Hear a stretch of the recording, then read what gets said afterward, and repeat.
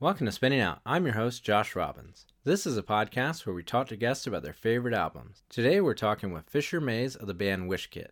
We talked about 12 Rods' 2000 album, Separation Anxieties. We also talk about the documentary Accidents Waiting to Happen and about Todd Rundgren and the growing cult of 12 Rods. Wishkit released their EP Hot Gold early last year and just recently followed it up with a four-way split with Gnawing, Motroper, and Seattle's New You. Check that out now wherever you stream music. Don't forget to check out our Patreon. That's patreon.com/spinningoutpod.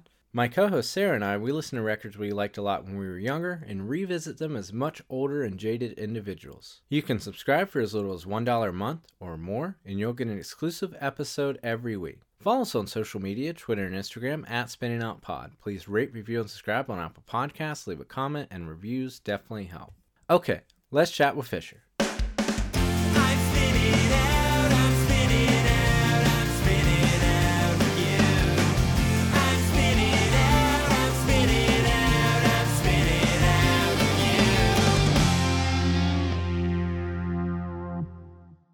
Hey Fisher, how's it going?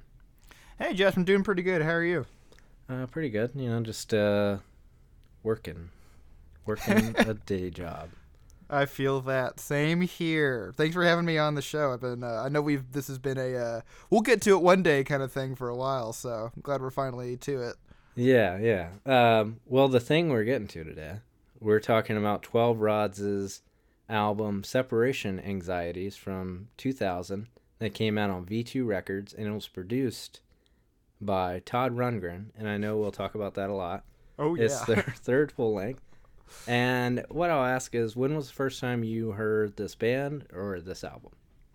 Well, it's kind of funny. I think when we talked about doing this, I had a couple different options. This album was my first choice because I think it's the most interesting to talk about. But of all my favorite records and favorite bands, this is probably the one I got into most recently. It was only 2015, 2016. My friend Claudio, who used to play in that band Commander Salamander, we were talking about music one day, and we were talking about just the bands we were into, and I think I had mentioned the bands I was listening to a lot at the moment, which was the Wrens, Polvo, Brainiac, Pavement, so kind of the 90s indie rock thing, all spectrums of kind of that, Silkworm, stuff like that. But Claudio said to me, oh, so you've heard 12 Rods, right? And I remember being like, who the hell is 12 Rods? Mm-hmm. I've never heard of them before. Later I found out that I actually had listened to them once, but we'll get to that later. But after that, Claudio sent me a bunch of songs, and I wish I still had the DMs I had now, because the songs that they recommended to me at the time were very unique. I don't think it's the ones that most people usually recommend. I know one of them was What Has Happened off of this record, and then there was a couple songs off of Lost Time, their last album, and then I think Make Out Music off of the Gay EP. So a little bit of a hodgepodge, and instantly I was like, wow, why have I never heard this before? So after that, I got really into it, and as you may know about me, that when I like a band, I dig in really hard. So after that, I've been a big fan of the band since, and have scoured the internet.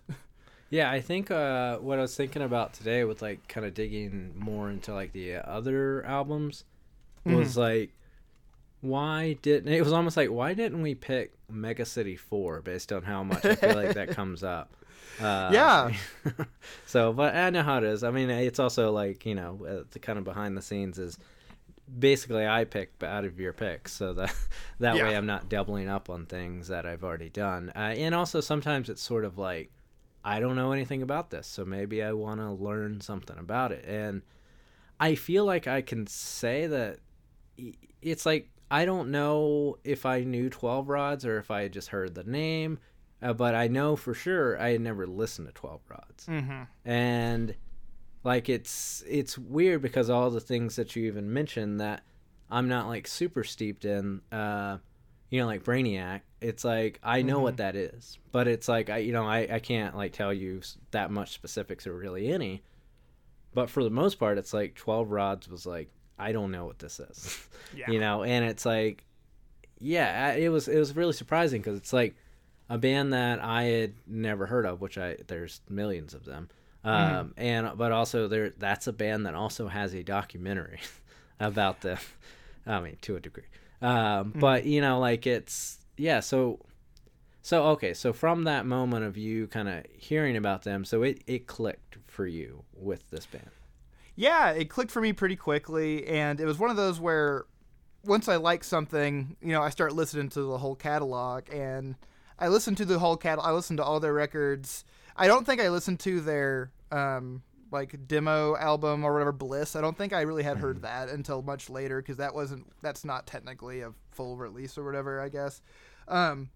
But the other stuff, so Gay, Split Personalities, Separation Anxieties, and Lost Time, I had all listened to a ton, and I kind of listened to them all at once. So I just kind of liked, to me, it was just 12 Rods. It wasn't like the first album and then the second album came later. So when I went to the internet later to read more about them, and like, why have I never heard of this band before? Every review or every comment I'd found had been like, I love 12 Rods. They're the best band ever. I love all their albums, except for that Separation Anxieties one. That one sucked. Like, it was like across the board. Like, everyone hated this record, And it was something where I didn't really, like, as someone who listened to all the records at the same time, I didn't really pick up on a huge difference, at the moment. Like, to me, like, it doesn't sound that different from the album before it. I do think it sounds pretty different from the album after that, but I think that's more of the passing of time and, the way producing and stuff, and the way and the skills of the band at mixing and producing their own work kind of progressed. So it was really interesting, and that kind of be like, why does everyone hate this, and kind of going deeper into that. And I think the documentary does a pretty good job of explaining kind of what happened there. Yeah. When I was listening to Lost Time, though, like, it really did feel like a record that was kind of correcting all of the mistakes of the previous album. And, like, yeah, I mean, that's like, it almost felt like it's like, I have to do this. And they talk about that in the documentary, where this really became like a, there wasn't really any reason for them to do that record at all, Lost Time. But it was like, I have to prove this to myself, which I resonated a lot with. As just like a being in a band that's like, technically it's like no one the bigger world doesn't care about, not even like a woe is me kind of thing. It's like no one's really asking you for another album, and so for them to kind of like lose that big backing and then kind of like be off on their own, like I felt, it's because I'm recording an album that doesn't have label support right now, and so it was kind of like a lot of the feeling of the album was like, I want to prove to myself that I can do it. So that was like the most like heartening thing on that documentary, which, a lot of the documentary ends up being like concert footage, but we can kind of come back to that. Yeah. So yeah. I guess like it's, I guess the thing that I thought of from the get-go was like, do you find that do you like find yourself like looking for these like kind of stories that haven't been told, like with like Mega City 4, Brainiac? Yeah. Is that like, does that seem like a personal obsession of yours to kind of like, I know that we're supposed to, and it's like we all like the Pavements and things like that. But it's like, do you feel that almost like a personal journey of yours? Well, I think it's always been cool as a music fan in general. Like, I think for a lot of people, definitely for someone like my age who grew up on the internet, I had access to a lot of things. So the kind of music I liked, stuff like Pavement and all of those kind of like the 90s indie rock stuff, by the time I was mid-high school, I had already heard it all. You know what I mean? Like, by the time I was in high school, I already listened to a lot of the bands I already liked. So because as I got older, it did mean, one, those bands that really stuck with me meant something, but two, finding something that's right up my alley that I hadn't heard already, that spoke to me perfectly, that was always kind of like a special moment too. So yeah, I think it is sometimes a session to kind of find those hidden bands, and I have always found myself to connect more with the with the little guys, the people that didn't get the time of day in their time. I feel like I've always been able to connect with that, and I think a lot of times it comes out in the music too, like because I think a lot of those bands, they have something interesting to them that makes them different from, the other bands of their time, which for whatever reason, meant they didn't stick to the overall, like you said, the big world kind of thing. For example, 12 Rods, there's like, I can compare a couple bands that sound like them-ish. Like some people say Lost Time kind of sounds like Dismemberment Plan a little bit. Like there's some comparisons you can make, but overall they kind of sound like themselves. You know, there's not a ton of stuff that sounds like it. So yeah, I think you're right. I think I do seek after bands like that have a little bit more of a. I think I appreciate a big swing. I appreciate something different. Yeah, I think I found myself listening to them trying to like see those things that seem similar. Some of the reviews were, but also it feels like it's kind of empty where people would be like, oh, he sounds like Ozzy, you know, and I'm like, that's like, do you just have like 3 references? Like, it's, Yeah. you know, like sometimes though, I did feel like he did sing in a way that's like the Promise Ring guy, you know, but like, I don't think that's like a scene they would have at all been tied to. You know, so that was kind of interesting, but it's like it wasn't because of an influence, I don't assume. Like, what's interesting about these type of bands that kind of get given these opportunities is, you know, and it's like, sorry if any of the people that are in the band hear this, it's like, but it's not even to their detriment. It's like, they're not built for that system. You know, It's like when it's like they say it in the documentary, like how much they were given. It's like $1.7 million for, you know, separation anxieties. And well, most of that went to Todd Rundgren.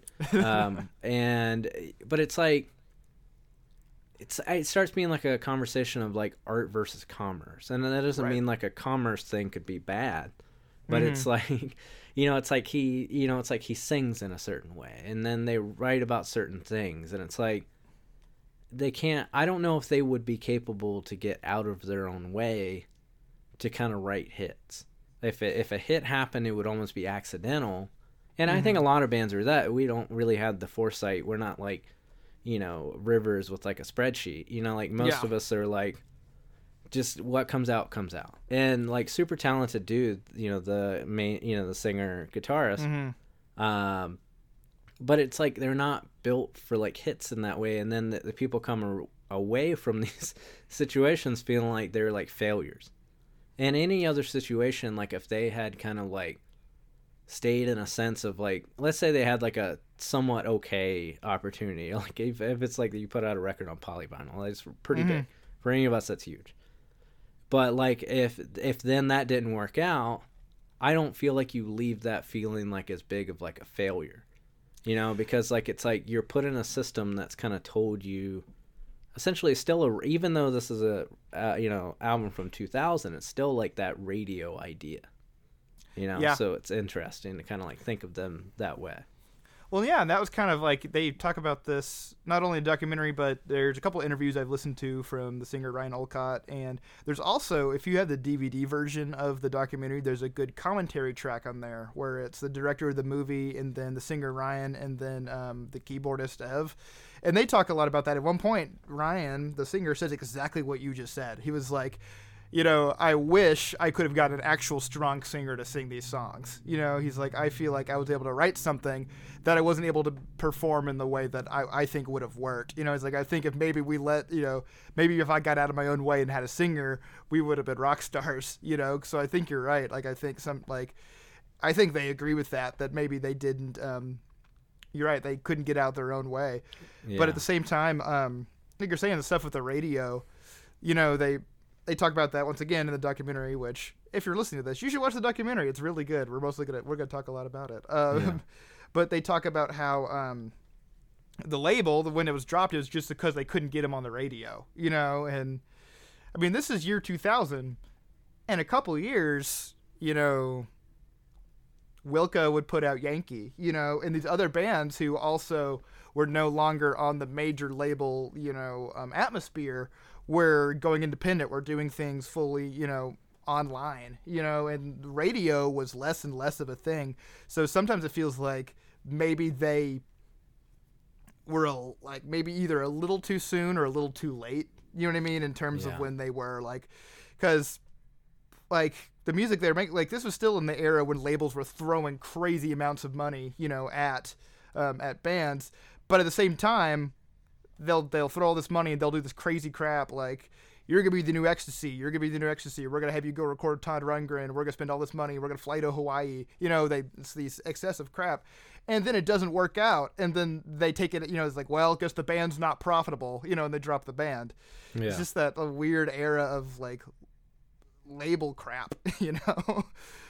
Yeah, But but what other thing I can't like figure out is like what their kind of like tour schedule was like. Like where did they play with? Like I couldn't find a lot of record of them, and it's probably out there, but it's like opening for other acts and things, because it kind of feels like it's like the label invested all this money and kind of just turned their backs on the documentary mentions this, but pretty early into it. Like I feel like they never really got a legitimate push, because what even happens in like the story of like Jimmy Eat World, it's like they couldn't get them on radio, but they were still like willing to like let it do whatever it's going to do on the road.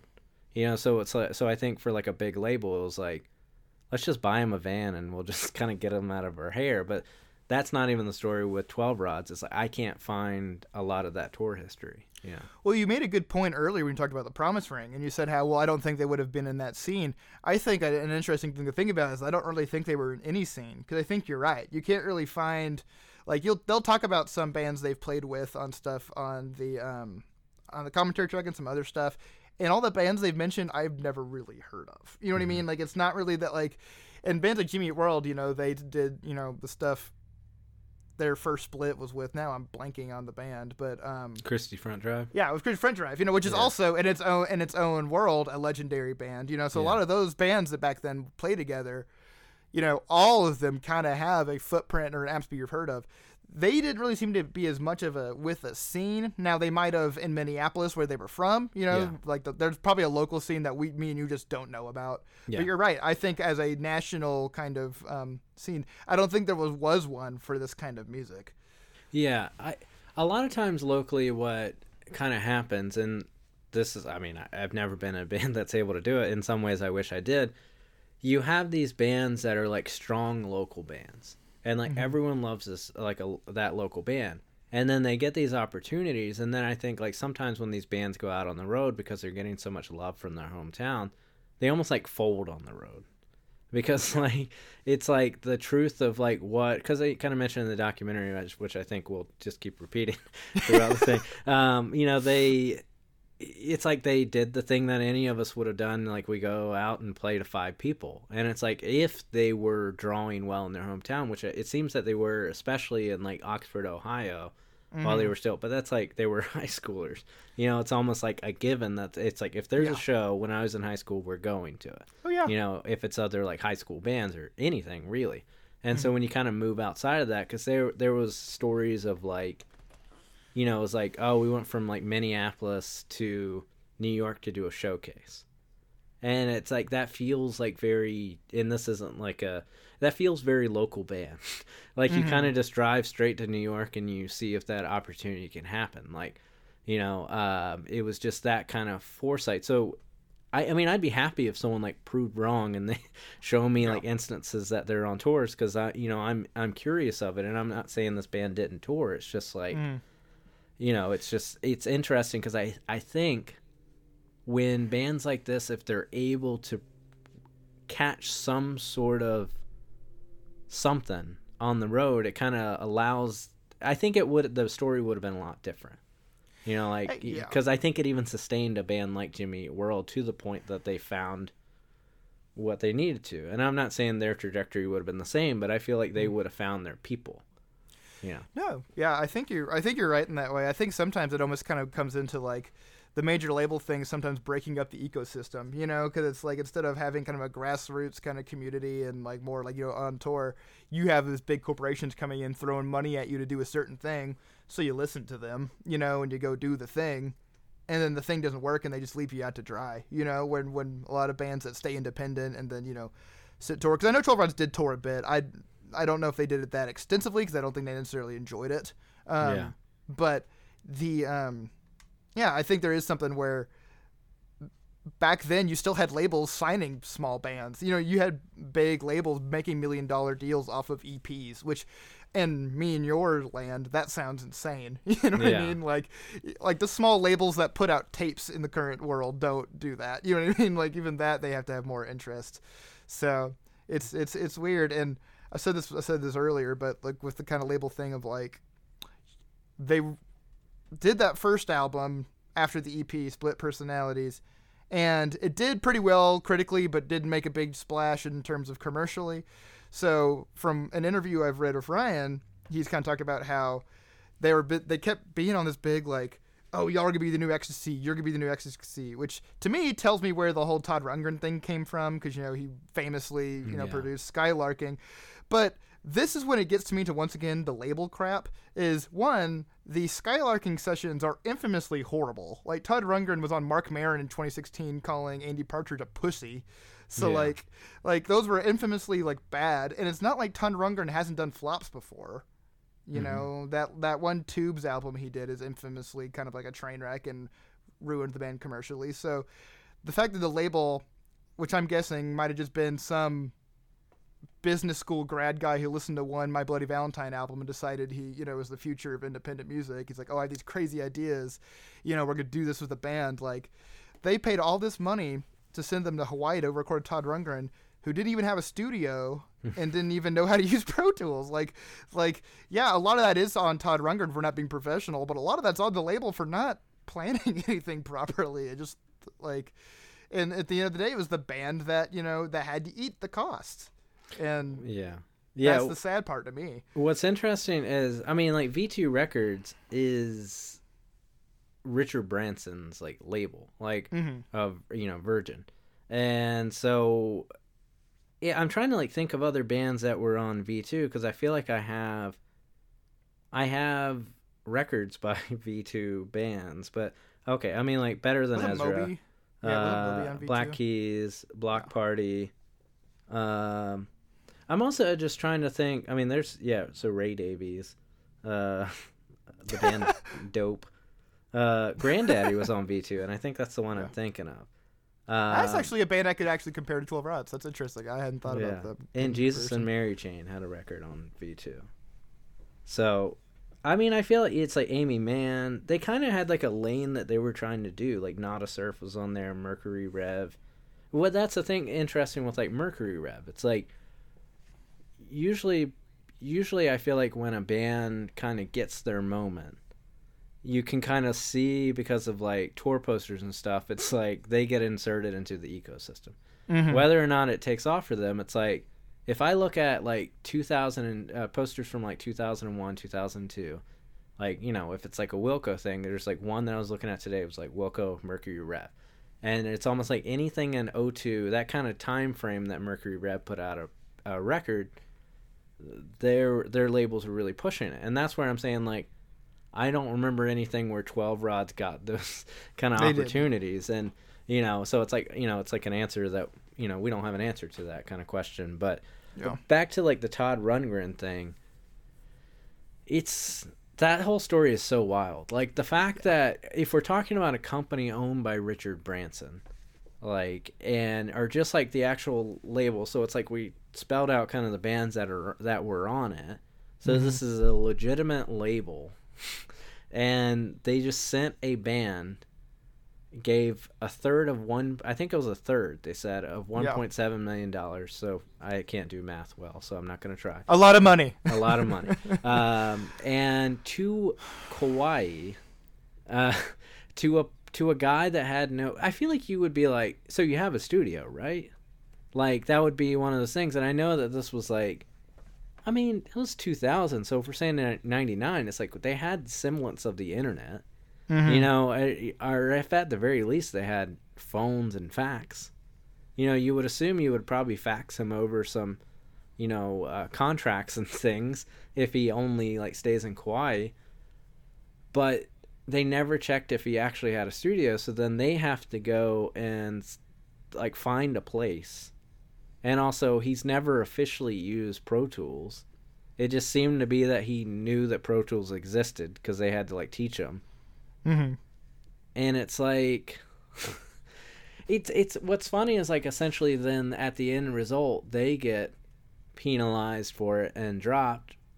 But it's like somebody else, I mean, maybe they did. Someone else at the label should have definitely lost their job for that. Yeah. To be able to sign off on $1.7 million and not have any clue of where that money is kind of being allocated to is, I mean, I sound like a business guy over here, but it's like, it's just wild. Like in these situations, I think, okay, then give my band $500,000. Like if you don't give a shit, then just like give it to really anybody. It doesn't matter. These are all just tax write-offs. Then, I don't know, but it's just wild. And they were talking about in the documentary that he was just like playing crossword puzzles.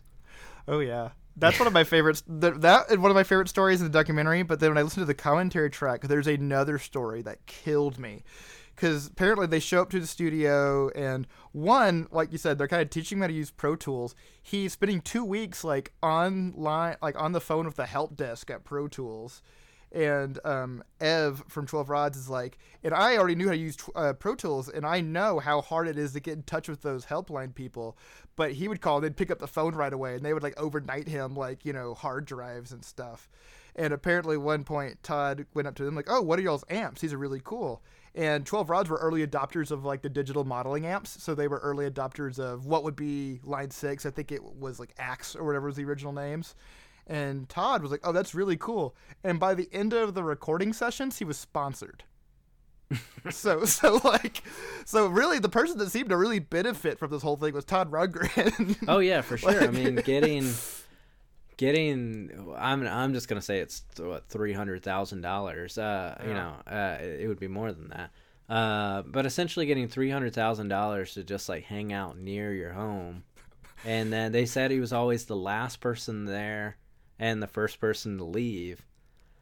I mean, it's like, I'm at an age where I'm like, good for you, Todd Rundgren. It's like, it's not good on the benefit of this record, and I understand 100% why they hate him and hated working with him. But I'm like, damn, it feels like this should have been the end of the story of Todd Rundgren. And it was not. But it's not, because like you said, and I listened to that Marc Maron episode, he's still very much kicking around doing projects and just being Todd Rundgren. And for that, I mean, I salute him for. But for this, it's like, this record is not... Well, they were also talking about, like, they would just go in and kind of edit their own stuff at the end of the night. It's like... And there's also a point where I believe, I assume it was Chris McGuire at the time, like he left before the end of the recording. Mm-hmm.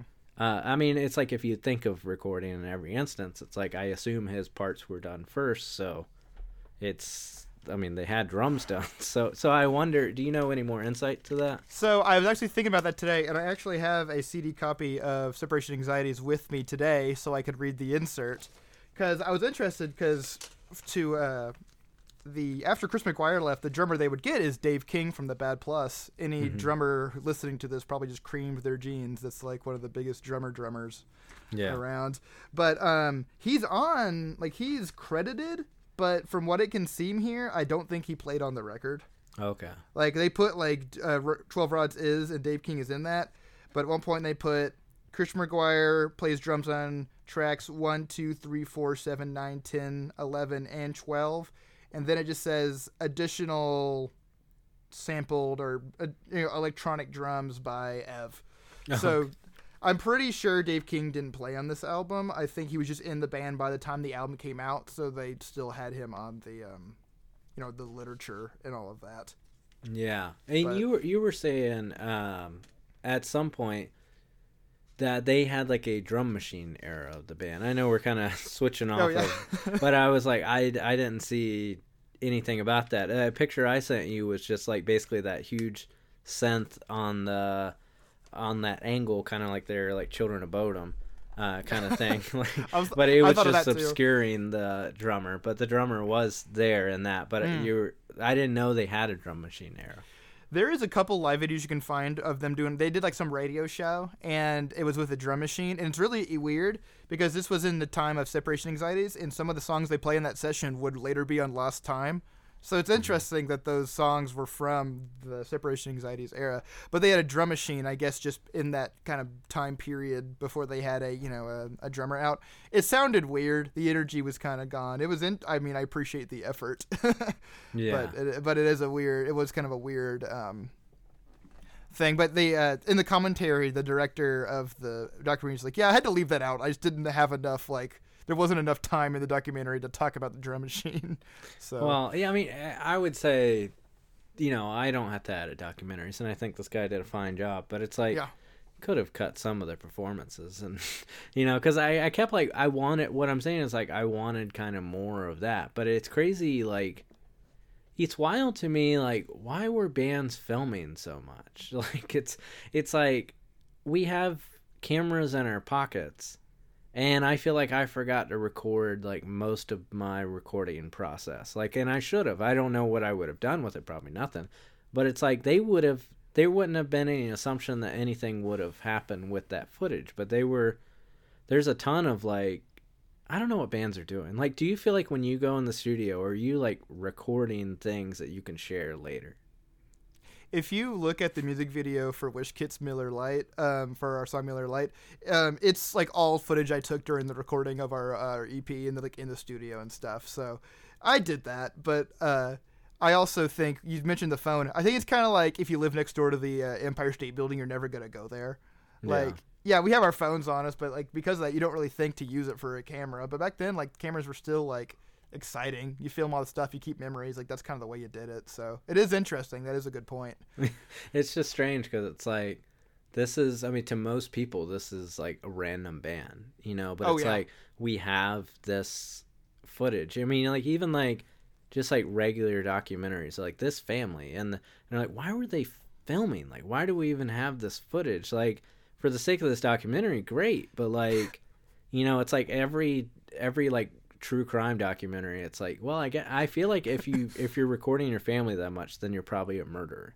Like, it's like that's the only thing, because it's like they always have way too much footage, because it's like, I don't know, or I'm just revealing that my parents didn't love me or something. I was gonna say like, or you like, I went to my girlfriend's family's home in Kansas City recently, and in it they had these huge boxes of just tons of like instant camera photos and stuff like that, and there's like hundreds, and a lot of them, it's really funny, her dad took some really bad photos, and it's just funny that like back then it's like, yeah, you just had a film camera and you took a billion pictures. Now you wouldn't really imagine doing that. But yeah, I don't know. I think things have just changed. But yeah, I think maybe your parents were just different. Yeah, I there's even times where like I'll go home and my dad would be like, here's a picture of you as a baby, and I'm like, that's clearly my brother. Like, and it's like, I mean, but it's like a family of 5 kids, well, 3 step siblings, and I think eventually after like a long line, you just kind of like, you're like, I don't know, we have pictures of the other ones, it'll be fine, So it's not something that feels foreign to me. Yeah.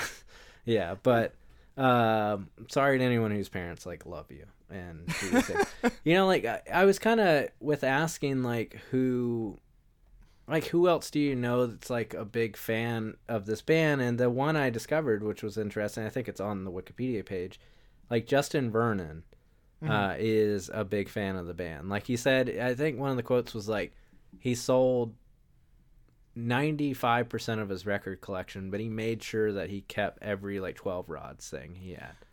Oh yeah. So like, yeah. I mean, and they're famously the first 10 out of 10 on Pitchfork. You know what I mean? So it's like they've kind of fallen into obscurity now, but there was a point in time when they were like, a up and coming indie band. They just never really got past that point. But now they're kind of having a little bit of like a Zoomer resurgence, which I love. Like, there's, like, if you search the words 12 Rods on Twitter right now, you see a bunch of teenagers with anime profile pictures. And I think it's hilarious and great. They all really like that song, I Wish You Were a Girl, off of Split Personalities, which makes sense. I think in in the era where people are embracing their sexuality and stuff of that point, I think a band that did that in the 90s, I see why that would resonate with people. Another a big fan of them of note, Riley Walker tweets about them all the time. Yeah. And just posted just put at the time of recording this, I guess this is dating this, but just put out shirts he designed for them. So that's fun. Yeah, because they are like they're reunited again. Kind of. So kind of. Okay. I follow Ryan on Facebook. One, he's hilarious on Facebook. He's also very depressing on Facebook. But he has said he's recording a new 12 Rods album. He's doing it all himself. So I say reuniting is maybe a strong word, but he is making a new 12 Rods album. If we ever see it, I don't know. You know what I mean? Like, I feel like it's kind of like as someone who's had both of the songwriters of the Wrens on your podcast, I'm sure we could talk about. Sometimes it takes a long time if you just let yourself have infinite time to complete a record. So, I mean, I feel like I'm in many versions of that band. Like it's, it's like as I'm in a band that it has taken like 4 to 5 years between records, So in some way I'm like, I understand it, but I also know that the level of fixations that it seems like, the Wrens or 12 Rods would have on their own material, like it does seem like to be a kind of ongoing kind of story that it's weird. Like, I feel like these people look back and are like, if only he would have done it different, we would have been huge. Yeah. And I'm like, but you never will, because you're always the same person. It's like you're never going to get out of your own way. And also, I don't feel like, and it's kind of back to the original discussion. It's like, to me, 12 Rods or the Wrens, like, it's like, I mean, it's like when Jawbox got signed to like a big label, I feel like they understood what they were there for. They understood the whole picture, and that I don't think a lot of bands do. It's like when every younger band gets signed to Victory Records, and they're like, we got signed. Or it's like there's so many labels now that, that we know of that are not Victory Records, that I feel like when I see a band, I'm like, God bless you. I hope this works out well for you. But they don't know. And it's not that strange to not know. So it feels like a band like Jawbox understood that in a way that they were like just going to be given this money and then they were going to be told to leave. But like it feels like even like the Wrens or 12 Rods, like they believed that it was going to happen for them. But what's fucked up is, like, I guess if we're in a different reality where it did work out for them, then it's like when someone comes to you and they're like, if you were in a successful band and they're like, hey, can you tell me everything you know about being a successful band? And then people give you advice, but it's like, it's just kind of luck. I think they talk about that in the documentary too. That's what I was gonna say. Ev, the keyboard player, I think this is kind of the climax of the documentary, I'd say, or whatever. He says, okay, well, what makes you successful? Okay, talent. Oh, that's cool. I have talent. That's awesome. I already have it. Cool. Hard work. I can work hard. Blah blah. Third is luck. What the hell is luck? How do you can't measure that. You know what I mean? Like, there's always going to be just that, that sense of an unknown, factor to it that, you could think, well, if I did this thing the one way, maybe things would be different. But, like, maybe something else would have been different at that point. You know what I mean? I think that's, to me, why the stories of quote-unquote failure can be more interesting than stories of success. Because it's just, where were those random factors? Where did that stuff come into play? And it's sad when it means people whose music I really, really enjoy. For example, in this situation, Ryan Olcott, I think he's one of my favorite songwriters. The stuff he's done after 12 Rods, like Mystery Palace and Seacastra, has still been really amazing stuff. He will never fully be, recognized for it. And that's, and that's sad to me. But I think sometimes I got to remember that that's probably the majority of people. A majority of musicians I like didn't get their due. And very few people actually get there. Yeah, I think that we live in a current climate, too, that, I mean, a lot of these kind of things we're mentioning were, like, before their time. Like, I feel like it would be easier for people to kind of, like, find their people, even if it's not physical people at a show. It's like, I don't know, I guess in this situation, their monthly listeners would be blah, blah, blah if they were a current band. And so that would, like, tell them blank. Whatever. It's like, it's funny to even think about, like, it's like Modern Lovers being like a band that like a record label was just like, this is going to be the next big thing. But it's like, he's always going to be Jonathan Richman. Like, there's nothing he can do about that. It's, it's like Paul Westerberg is always going to be Paul Westerberg. And he's like the best example of any of these things. I was going to say I think that he knows, I think he actually knows how to write a hit song and has done it. And, to be on even like what animated movies. What's Over the Hedge? He has a song in. That was Ben Folds. Over the he did Open Season. Oh, Open Season, okay. Which rocks. I joke that Open I don't want to Season's get the them mixed last. up. Yeah. Oh yeah. Well, I joke that Open Season is the last Replacements album because Tommy Stinson plays bass on it. Oh, okay. So I say like the Open Season soundtrack is the last Replacements album. But yeah, Over the Hedge was Ben Folds. I think it's important to separate all of our mid 2000s indie rock people playing on animated movies for some reason. Yeah.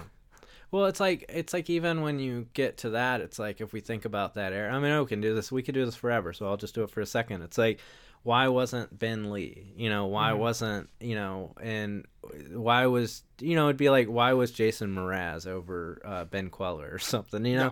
And it's like, I don't know, it's, but it's like with this specifically though, with separation anxieties, it's like, and I'm not even saying it's like some of it is a product of Todd Rundgren not doing anything on this record, because when you listen to Lost Time, it's like, oh, I think that's what he wanted to do. That's what he wanted to land on with the melody. That's what, because there's like things that I was like for V2 in the year 2000, I'm surprised that and these are things I'm totally fine with on records. Like I don't, it's like these are like our friends' bands or even like better, but it's like there's like imperfections that I wouldn't have expected to have passed on a major label scale. And I mean, I personally don't give a shit, but when I'm looking at like this distance, well, for the sake of doing a podcast, it's like I start thinking about those things, and it's like somebody was just signing off on all of these things. So you see the stories of like even like Nirvana, even after they had like a big huge hits, obviously, and then the label's like, no, you have to remix this. But it's like, well, then where was that guy with V2? Yeah, because it's, on the other hand, it's like then you're telling me there was like a label that was just like, I think this is a document this band wanted to create, and I want them to be the artists that they are. But I don't believe that to be true. No, that's not true either. Absolutely not. I agree. I think there was label mismanagement here. I think that's like the easiest thing to say on it, because at the end of the day, like, I agree with you on Lost Time. That's why I said earlier that some of those Lost Time songs were supposed to be separation anxiety songs, or from that era, and you can really tell what they were actually trying to do compared to what they got with separation anxieties, which, like I said, I still love this album. I think the songs are really good. And even some of the production stuff I like, but I also like the weirdness. So I can kind of understand where, like I said, on a major label pass, maybe the album shouldn't have sounded like this. But one thing that I also really think I was thinking about when it comes to this album and it not sticking, I think sequencing is strange.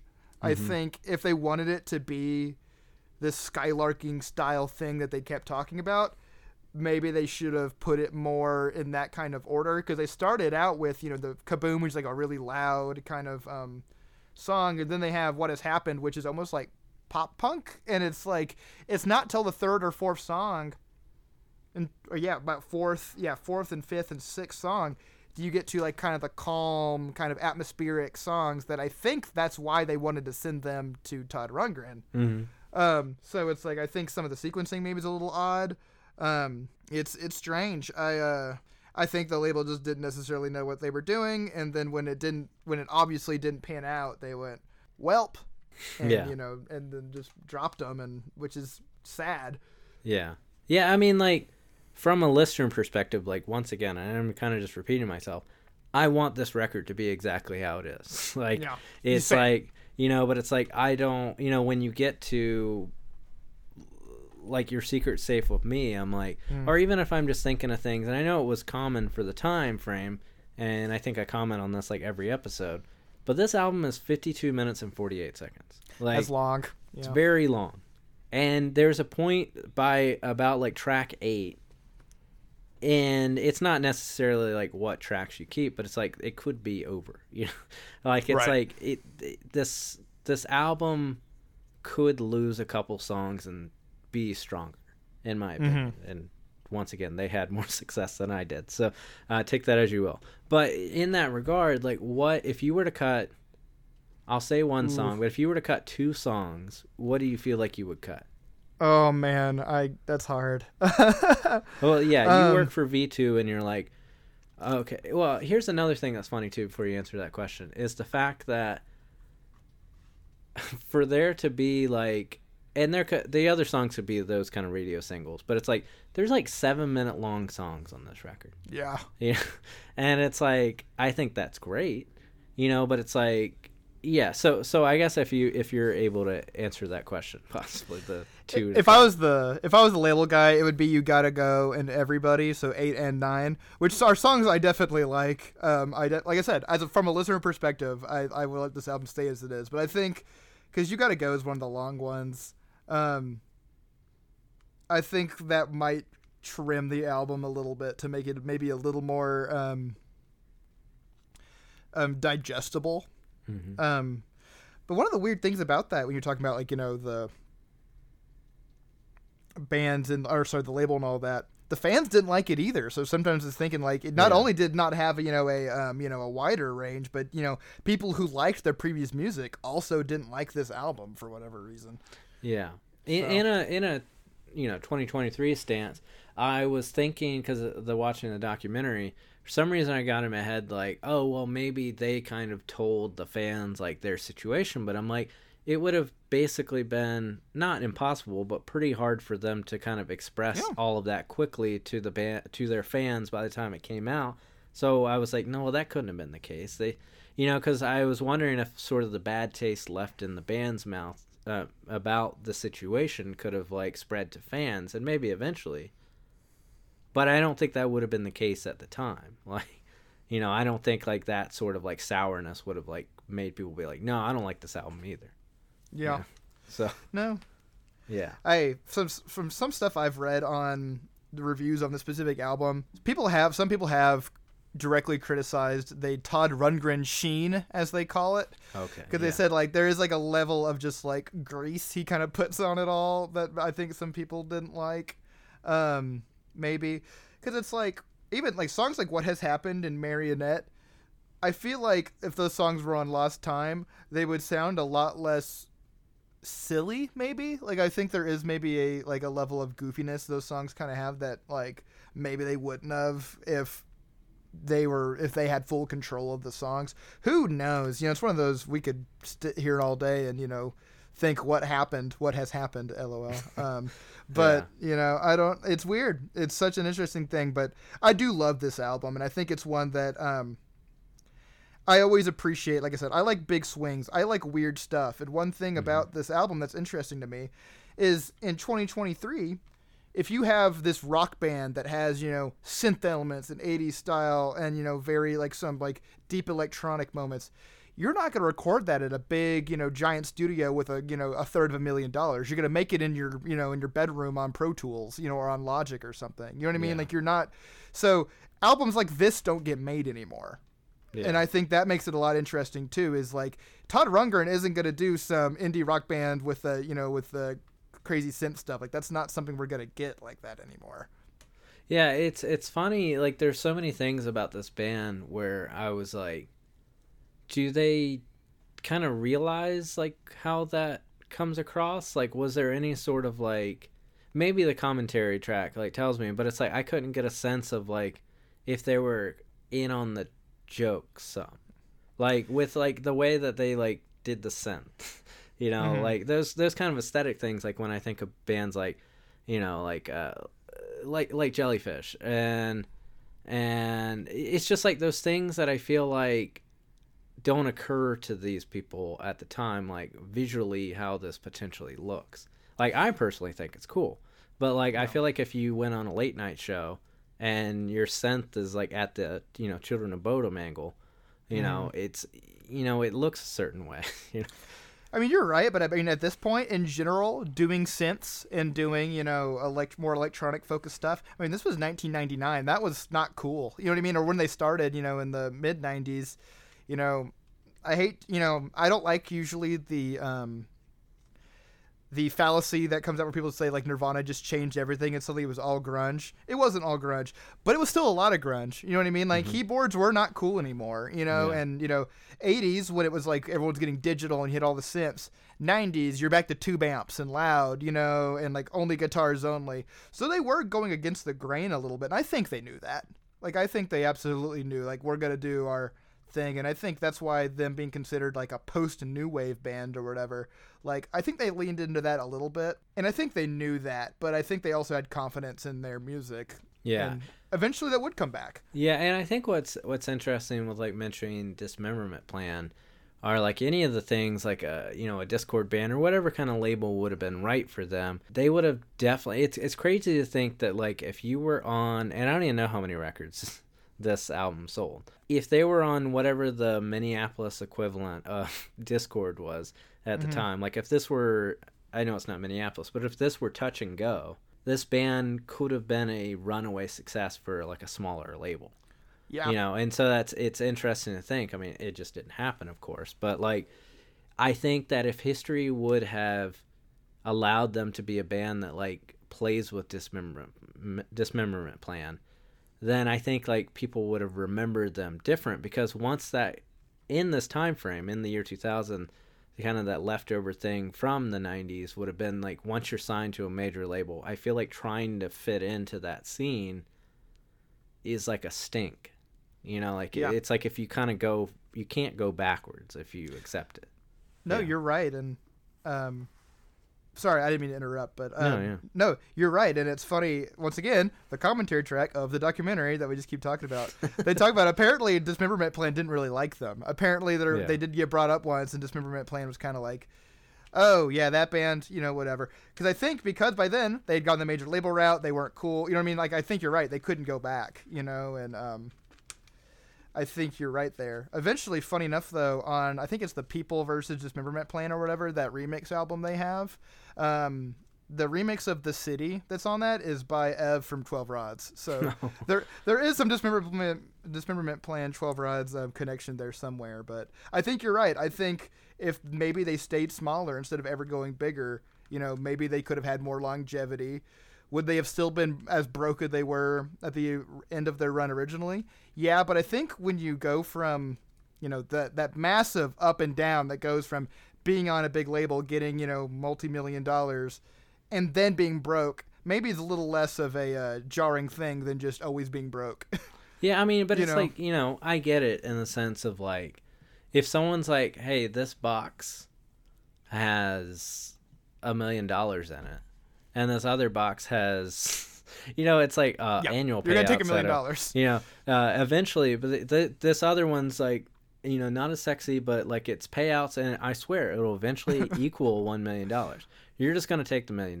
Yeah, of course. So it's like, it's just like a lottery thing. Like, I wouldn't say anything different. So it's like, I have a podcast, so it's like, I can just say these things, but given the thing, I'm gonna take the shiny object, like it's right. it's just a human thing.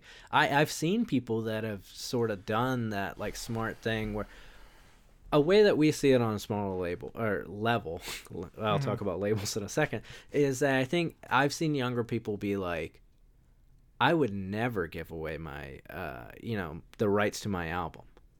And then you're like, I mean, great for you if you do that. And I've seen it, like, pay off for bands, but I've also seen it just not pay off, because on the other hand, and we're not even talking about $1 million, if a label that has some sort of notoriety, in a positive sense, you hope, tells you, like, hey, you get all this distribution, we'll give you money to, like, go in the studio and stuff, but, like, we basically own your record forever. You're like, I probably was never going to make money anyways, so that's kind of on y'all. So I'm going to sign this little piece of paper, and you just do it, but, like, on the other hand, I guess it's like, the thing is, like, I don't imagine that I would believe in myself enough that I would be able to build a business not pushed by someone else, as someone who has spent many, many years in DIY, I just don't see it happening, so it's like, once again, it's really just, I would have taken the money too. And I would have, I think any of us, even after hearing this story, if I was in a situation and I could record with Todd Rundgren, I would do the exact same thing as them, but also with knowing that he might be doing crossword puzzles the whole time. Yeah. Yeah. Yeah. I would maybe also take a friend that would be an engineer, because that seems like a silly step that it's like there wasn't even an engineer there. Like that could be like, because usually in the situations we hear of like your Rick Rubins and stuff like that, they get the credit, but there's some very capable guy that knows how these programs work that goes, yes, Mr. Rundgren, I will do that. And then knows how to actually do that thing. So a lot of times those producers of the scale, and I'm telling you something that you definitely know, they're just kind of there to like pray over the material. Like it's like they're kind of just there for like I'm not saying Ian MacKaye hasn't produced the records he has, and he very well could have. But I would assume, and even in those situations, you kind of just want that vibe there. You want someone telling you it's like the right vibe, you know? So I don't know. So I'm saying I would still go record to Todd Rundgren. Well, yeah. Well, you said Rick Rubin, and I think there's that interview of Rick Rubin that's out right now where he talks about I've gotten far because of my taste, and I think that is kind of what you want in those people is you want their taste, you want the vibe, you want their their knowledge. I think what the band wanted from that situation was maybe more of a hands-on thing rather than some guy who just didn't give a crap, who was just taking the money and going, and so I see, but I agree. I think one again, how do you know that's how it's gonna go? Of course you're gonna go that way. You know what I mean? So it sucks that stuff, happened the way they did. I mean, they've all made great music since. Dave King is extremely successful with the Bad Plus and stuff like that. He's probably the most successful one out of all of them. But they've all made cool music afterwards, and it sucked that it didn't get to become, make a living off of the music they made like that. But, that is sadly the way it goes, and I wish there were more success stories than, these stories, but that's sadly not the case. Yeah. I wanted to kind of bring us back to something we were talking about earlier with the Pitchfork reviews. Like you said, their EP got 10 a 10, which is crazy. I can't think of what has made a 10 in recent history, but I'm not on Pitchfork all the time. And the idea that this album, Separation Anxiety's got a 2 out of 10, just like the drop from one to the other. And so that review was written by Matt LeMay, and then I believe so in Exclaim they also got a bad review for this record, and that was written by Cam Lindsay.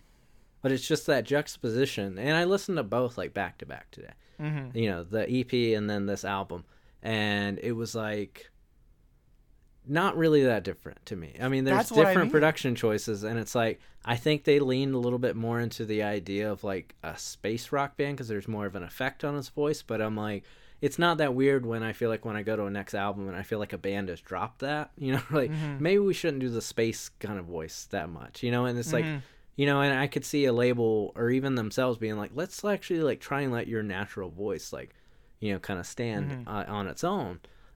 So it's just all I'm saying is that's a 37-minute EP and this is 52-minute. Nothing feels different technically. Yeah, it's just so wild. Yeah, I think that's what I mentioned. I think it's so bizarre, and that's as someone who came to them, like I said, when I came to 12 Rods, I had their whole catalog. I didn't have just the EP to go off of. Sometimes people are bad with change if they've liked one album a lot and then the next album has even a a sliver of difference, they reject it. But I don't really know what it is. I've pondered hard on it. Maybe it was the time this was coming out, because maybe in 96 something like the EP was more popular, and by the time 99 we're moving on, maybe that's what it could have been in terms of that. It's bizarre. I also think critical reviews and stuff in general, I think in hindsight that stuff can always seem too harsh, because once again you watch the documentary and you watch the concert footage of it, when they play these songs from this album, everyone's singing along just as much as they are singing along to the other songs. You know what I mean? It's not when these songs play people leave. Yeah. So You know, I think maybe it's just it's an example of just people reacting harshly, and then once one person reacts harshly, then they're also going to react harshly, and it's just kind of this weird, you know, domino effect. Yeah, it feels like, I mean, I know it was probably even worse for the band I'm about to mention, but, you know, those kind of stories, like, I grew up in a point where I didn't really realize the context of, like, the whole Jawbreaker thing, you know, and so, like, I just got into Dear You. Like, it was, like, all just one thing. I could understand that one sounded better than the other, but it's sort of like by the natural way that albums usually work, usually it kind of gets better and better sounding, you know, in a sense of what they're allowed to do with recording. But I just sort of accepted it all as like one thing. And then essentially, you know, I go to like older friends and they're like, you like what? You know, and it's funny because I think like when you have distance from it, and I also feel like a lot of these people, they just kind of heard that they shouldn't like it. And they just probably just went off of that. And then it was like, I don't know if this would have touched something like a, you know, Maximum Rock and Roll. But like it feels almost like that kind of echo chamber where it's like, I was told not to like it, you know. That's what I feel like it is too. Because I mean, like with Dear You, like now, like I'm surprised you met anyone that actually admits to not liking Dear You now. Because now everyone just acts like they were always the ones that believed in it. You know what I mean? Like I saw Jawbreaker in Denver with our friend Javier from Strange Magic, and when we went, it was like packed. You know, sold out. Everyone's singing along to the Dear You songs. It's the Dear You tour. You know what I mean? Like it's one of those things where it's like, I bet a lot of the people in here were part of those people who pretended to hate it at the time. Or maybe not pretended, hated it, you know, and then later changed their mind. Like, I can't imagine, you know, that those people all just disappeared. Yeah, with even, like, seeing Jawbreaker live, it's like, there is a melodicness in those songs, but I feel like when they play them back to back, there's not, like, a huge, like, shift to me. Like, it's just all kind of, and even, like, you know, back to 12 Rods, it's like, since a lot of the documentary is a reunion concert film, like it's like all of these songs fit together. Yeah. You know, so yeah, just like it seems like a weird thing. I think it's good that there's been that kind of distance. But even like in the sense of like Jawbreaker, there's not really these tales of 12 Rods of like what we should have. So it's even like a smaller sliver that we're even discussing. Right. And that reunion show was sold out, the one they did in Minneapolis, but it was like obviously like it's their hometown. You know what I mean? Yeah. Like it makes sense. Like if they went and did a show in LA, would have sold out? Probably not. Yeah. You know, I think, like I said, I think they're having resurgence now. But yeah, this is a much smaller band, and I think they were definitely more important to the people that already liked them. You know, the people like of that era and regionally. But that's one reason why I'm glad that they're getting a little bit more appreciation now in the era where I think they could have done really well to begin with, which was the online era, because I think they missed that just by a couple years. Yeah. So. Yeah. And I guess, like, when I think about, like, your band, do you feel like getting into this, like, has influenced, like, how you approach songwriting with WishKit? Like, do you feel it?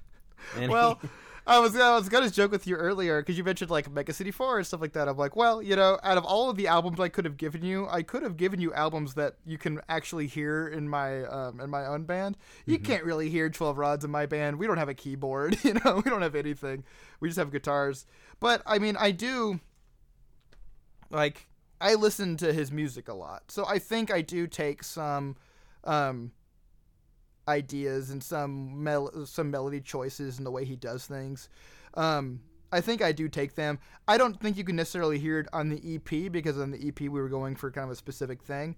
But on our upcoming record that's going to be out, I think you might hear a little bit more of it on some of the stuff. I don't think it's super apparent. I think maybe some of my other influences shine in more, but it's one of those things where maybe it's more of a what's the word?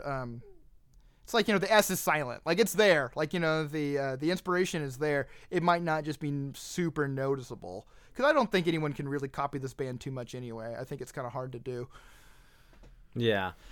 So, well, with you saying that the kind of upcoming record, like if you wanted to talk more about that. Yeah.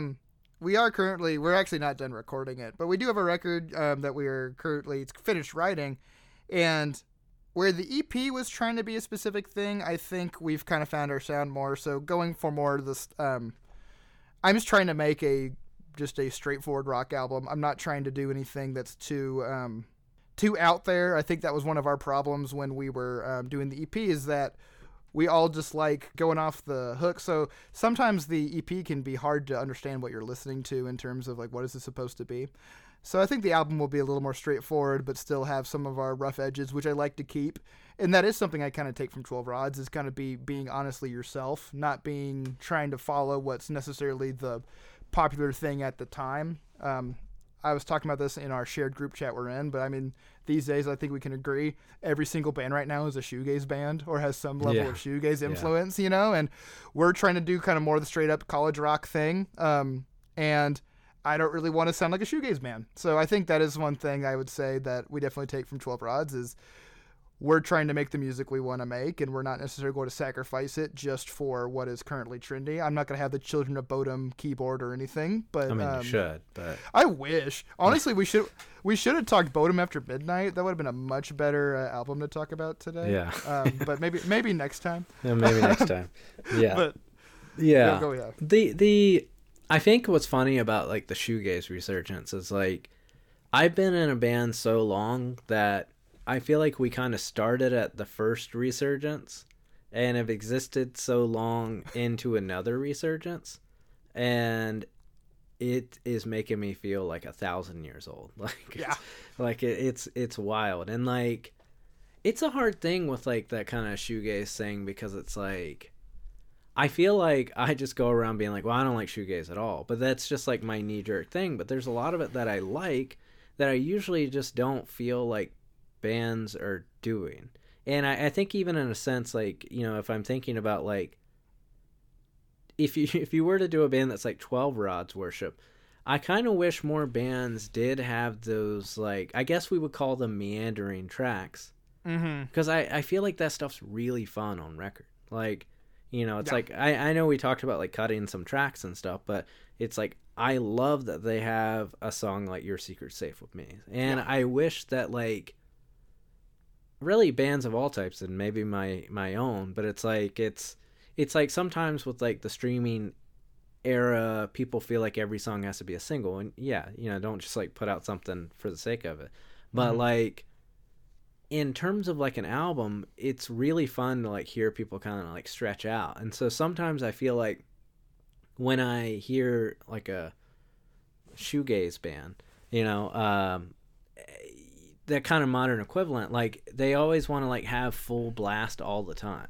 Yeah. And then it's almost like that, you know, now I sound 90 years old, but it's like when I think about like, you know, Black Sabbath being heavy, once again, I know I sound 90 years old.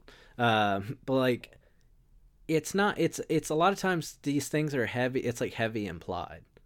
So I think like sometimes what bands tend to do, and it's like, I'm just saying dynamics. It's like, I feel like there's bands that want to be all blast all the time, but if you do it all the time, you end up just like not sounding loud, because you never gave anyone the indication that you weren't loud at some point in the set.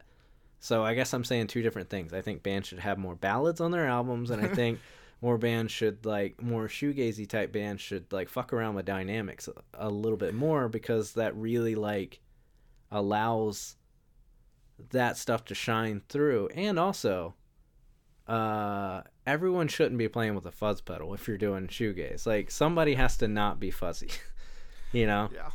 I don't know, you know, and I didn't say specific bands, so I'm, you know, but it's like, I think also a lot of times with people if you're thinking about Ride, I feel like had more like alt rock kind of tendencies, but a lot of times the bass is kind of like doing everything, and everything's a wash, so everything can't be a wash, you know? No, I'm telling you something that you know. No. It's hard to do though. It's like when you have an intention, I guess, like the 12 Rods record, it's like you know, it's like these people had something in their head, and from whatever, be it Todd Rundgren, they weren't able to get to the finish line, and we're all that, be it economics or, you know, too many pedals end up doing that to us. You're right. Yeah. You are right, because that's the big thing about shoegaze in general. Is like you said, like, I like a lot of shoegaze bands, but I think a lot of them, not only I think a lot of it does end up being monotonous and boring. I think a lot of it blends together. I also think a lot of these bands aren't playing the kind of music they want to make either. You know, like I think we've had people come up to, like, we played with shoegaze bands and talk to us after, and sometimes we'll say a lot like, "Man, why aren't anyone doing more stuff like y'all are doing?" And I'm like, "Cause y'all are all doing shoegaze." So Yeah, yeah. But we have the new music we're putting out the soonest. We do have a song coming out on a split at the end of January, so I'm guessing by the time this is out, Yeah, it might it'll be be out. That one, when we recorded that, a big idea of that was like, I want to hear all the instruments. You know what I mean? Like, I want the stuff to actually, like, I want to actually be able to hear everything that is coming out, and I don't want it to just be a massive wash. And I don't know. I think we'll swing around, because I think I agree. We are in a second shoegaze resurgence, and I don't know. I think there's some new music to be made that is new and exciting, and I don't know if we're going to get that out of more shoegaze bands. So we will see. I think maybe we should look at it fondly in a sense that it at least gave us a couple years break from like another emo revival. True. I don't want any more of those. But it's like I love so much emo, but it's like it feels like a revival comes like every 2 years. Yeah. You know, so we're like on the wane of it, you know. Well, and I'll be quick on this. I know we've been talking a bunch anyway, but something about emo. Another album we could have talked about is a band by is Every Song by the Hated, which is one of the first emo bands out of the '80s, one of my favorite bands. But I was talking about them recently about how, the original kind of emo thing, in the Rites of Spring and the Hated and bands like that from that era, like Evergreen. They had a real grassroots community. They had a lot of folk influence, and a lot of stuff. And then it took until like the 2000s, and then it kind of became a total emo itself, and the genre died. Then you had the emo revival in 2011, and then it took like 3 years for it to become a meme of itself again. So I feel like next time we have an emo revival, it'll just instantly become a meme of itself. So what do you think this next? I mean, we're just like, what do you think it will capitalize on? Because if we say the last revival, maybe I'm off by a revival, was a lot of like. What was funny is like I feel like people were like it was American football worship, and I'm like I wish in ways it was. You know, because it's like I can put that record on. So it's like it wasn't even enough of that reference. But what do you think what would it be referencing if you were just to guess? Funny enough, I think we're going to see some stuff that along the lines of 12 Rods, even if they're not specifically ripping off 12 Rods. You've had a lot of synth stuff recently. A lot of the new, a lot of the new emo stuff has been kind of that mix of like with like hyper pop and a lot of like, synth and electronic music infused. And I would say, just bring it all back together, 12 Rods kind of did that first. So even if they weren't necessarily, if they're not necessarily the inspiration for them, I think like that idea of synth heavy indie rock, I think that's something that they did in the 90s. So I guess we'll see. Well, so we're also saying 12 Rods at Riot Fest. We're hoping that happens. I would love that. I would love to see them. Like I said, by the time I got into them, this reunion show had already happened. So, I've never gotten a chance.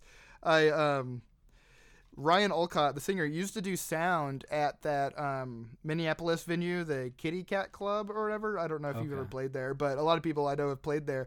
And that place is closed now, and I was bummed because I was like, man, I was trying to like route a tour just to go there to get sound done by him. Yeah, I mean, I'll tell you, we played a show close to where we live in Winston-Salem, and the guy doing sound was, I believe, one of the singers of a band we liked when we were younger called Code 7, and we were like, damn, so it's like, and it was just like, oh yeah, he's just a sound guy. Yeah, it's happens. Like, yeah, so it's crazy. Yeah, I mean, sometimes you're just the sound guy, sometimes you're just the bartender.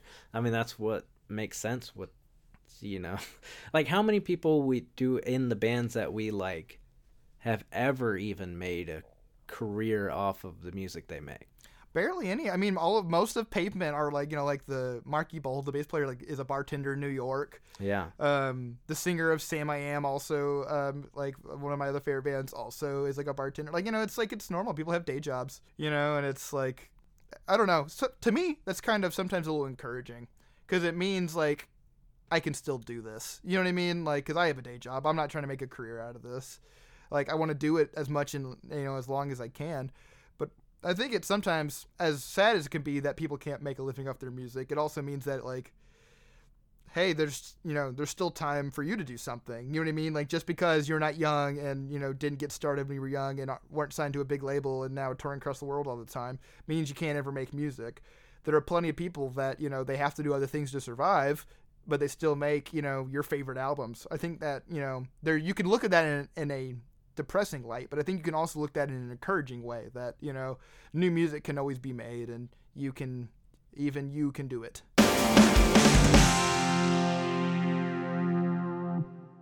Welcome back. Thanks to Fisher for coming on the pod. Once again, check out WishKit's new 4-way split with Gnawing, Motroper, and New You. It's available wherever you stream music. Next time on the pod, we're talking with Harry Manier of the band Regal Cheer about Michael McDonald. More on that next week. Don't forget to check out our Patreon. It's patreon.com/spinningoutpod.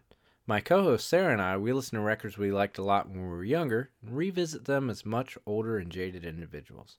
You can subscribe for as little as $1 a month or more, and you'll get an exclusive episode every week. Follow us on social media, Twitter and Instagram @SpinningOutPod. Please rate, review, and subscribe on Apple Podcasts, leave a comment, and reviews definitely help. Thanks as always to Sarah Blumenthal for editing the pod and Pretty Maddie for the theme. Okay, see you next week.